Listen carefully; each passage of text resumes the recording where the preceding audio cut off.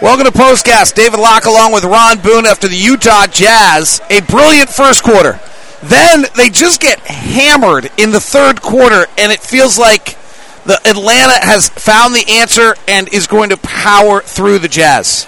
But no, the Jazz find an answer to that and put it together a brilliant fourth quarter in what is arguably the Jazz best win of the season. We're talking about it coming up on Postcast. David Locke along with Ron Boone. And Ron, I'm super impressed tonight because the third quarter by Atlanta, they outscore the Jazz 32-13. They score on, I believe, 16 of 17 possessions.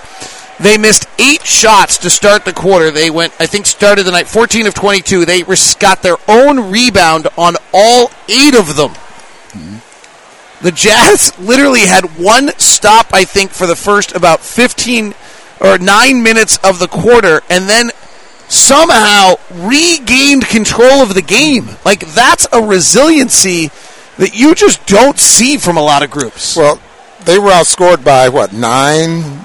They were up by 9 at the half, and then got outscored 36-22. It was a steady diet of Trae Young getting into the paint, lobs at the rim, and then he probably had one of his better shooting nights tonight. He got up 28 shots, and I think that was it. The straight line drives is what I was really concerned with. Now, the Jazz end up getting 50 points in the paint. Incidentally, it was 111 points scored in the paint between two teams tonight, and that's quite a bit. But the Jazz won this basketball game strictly by what we've been seeing for the most part all season long, and that is that three-point shot. It's just been unreal. A mammoth advantage. They had 17 threes. Atlanta hit 8. So the Jazz had a 27-point advantage outside the three-point line. Ron, let's go back. Third quarter, they go on this run. The Hawks actually don't score in the final 5 possessions of the third quarter. So the game changes. And then they only score on 4 of their next 12. So they actually go 4 of 17 in a stretch there. After scoring on 17 straight, I think it was, or 16 of 17.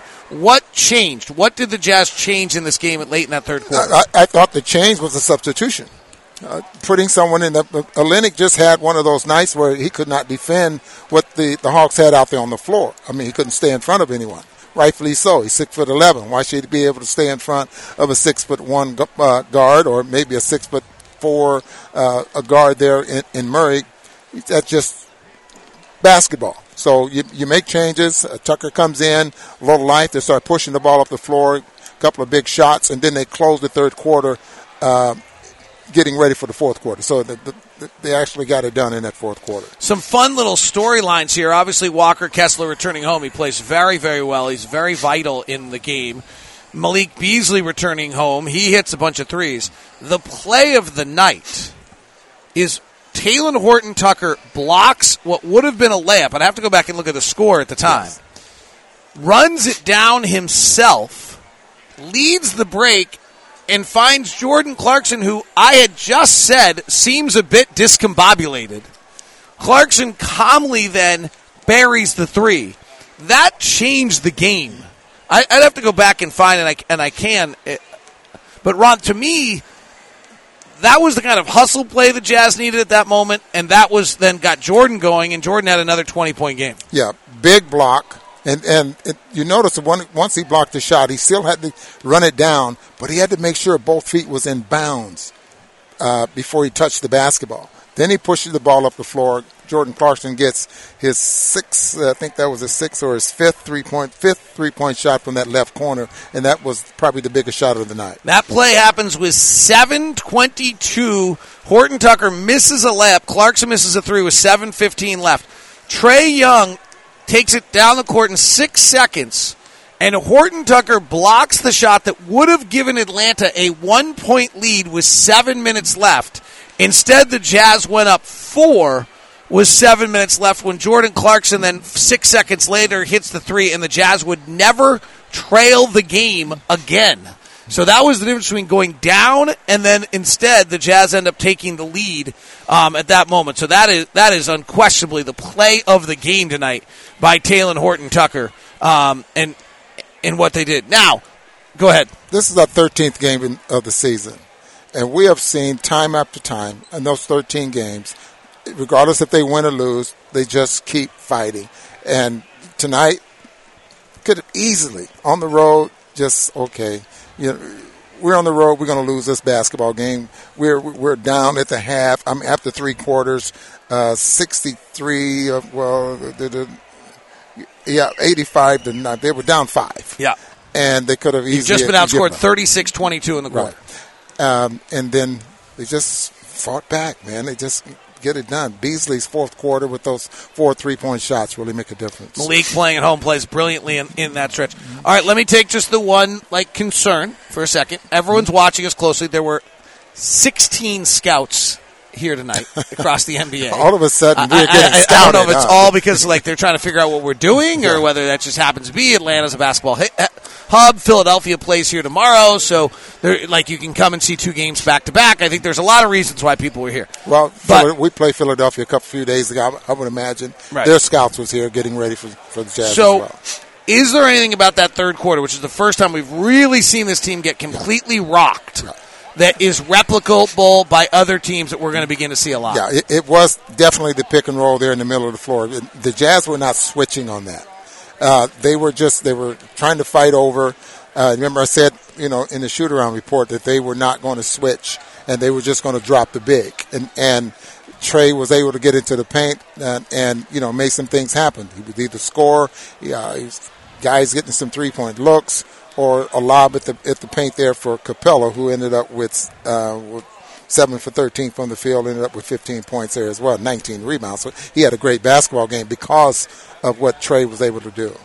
I don't know that I love always going back to the other comparisons, and I do think there's a tremendous amount of revisionist history going on about what the last few years were like. People saying this is their most favorite team ever, I think, have forgotten that we had the number 1 seed and was the most incredible run 2 years ago.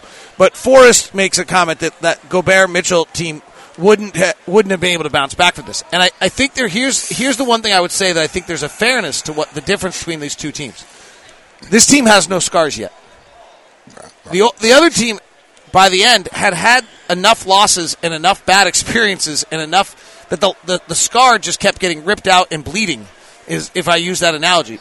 This team doesn't have scars yet. They don't have it. And so you're right. They have this incredible fight to them right now as a group, and they love playing together, and they're a little bit of this ragtag kind of chip on their shoulder group that is thriving in these circumstances. Let's look at this lineup, and since you want to compare last season to this season, and the number of shooters that the Jazz have compared to last season, number of guys that can shoot the 3-point shot, Markkanen, Olynyk, even Vanderbilt's knocking down some threes. Clarkson and Conley, that's 4 guys. If you take Vanderbilt out in the starting lineup, that's 4 guys in the starting lineup that can shoot threes.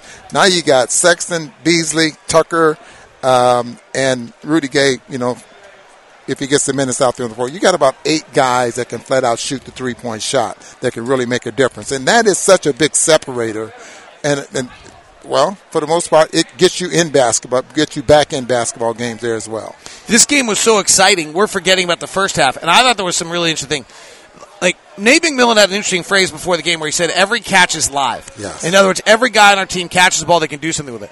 The Jazz ran by Atlanta in the first half of this game by making every rebound live. In other words, they got every defensive rebound. The guy got the rebound and went. And the Jazz were just coming down Atlanta's throat time and time again early in the first half of this game. Markkanen was the benefactor as he had a massive first quarter with 16 and 21 in the first half. But the signature that's unique to this team right now is you get a rebound and you turn around and you go. You're not waiting for anybody else to go get the ball. Regardless who gets the rebound, go. And you see Vanderbilt do that quite a bit. Markkanen's done it.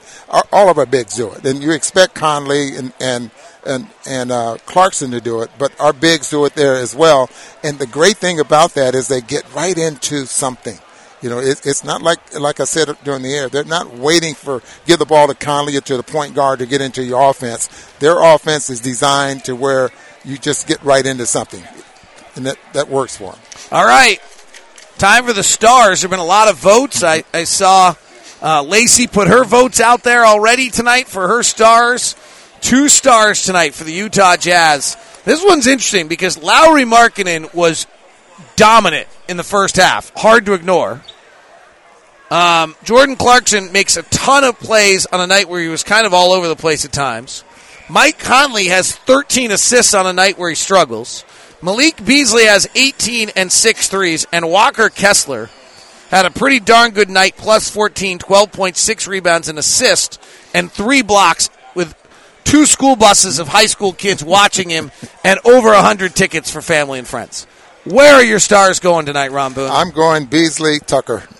Tucker, because of when they took Olynyk out, he made the difference in the comeback there late in the third and into the fourth quarter.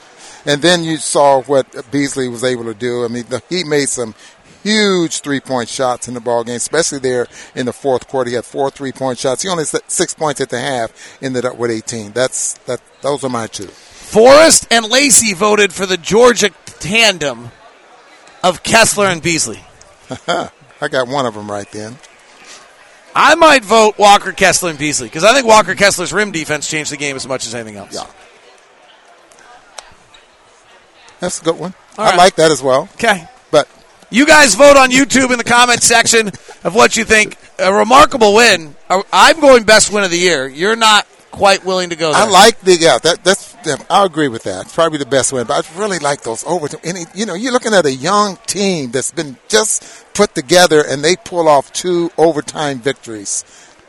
Hard to quibble. Hard to quibble with that. Yeah. And New Orleans is really good. I'll take and by the way, the same resiliency we saw here in New Orleans. They have the New Orleans game under control. They fall apart, and then they win in overtime. So it matches that as well. Great wins. They're 10-3. They're number 1 in the West. They get 2 nights off, which is great. They have not had 2 days off in a long time, playing 3 games in 4 nights again, and head to Washington. And Bradley Beal's in health and safety protocol. We'll see if he's out by the time the Jazz get there. And then another back-to-back. They play Philadelphia on Sunday. Thank you very much. This has been Postcast. I'm David Locke. He's Ron Boone. Have a great one.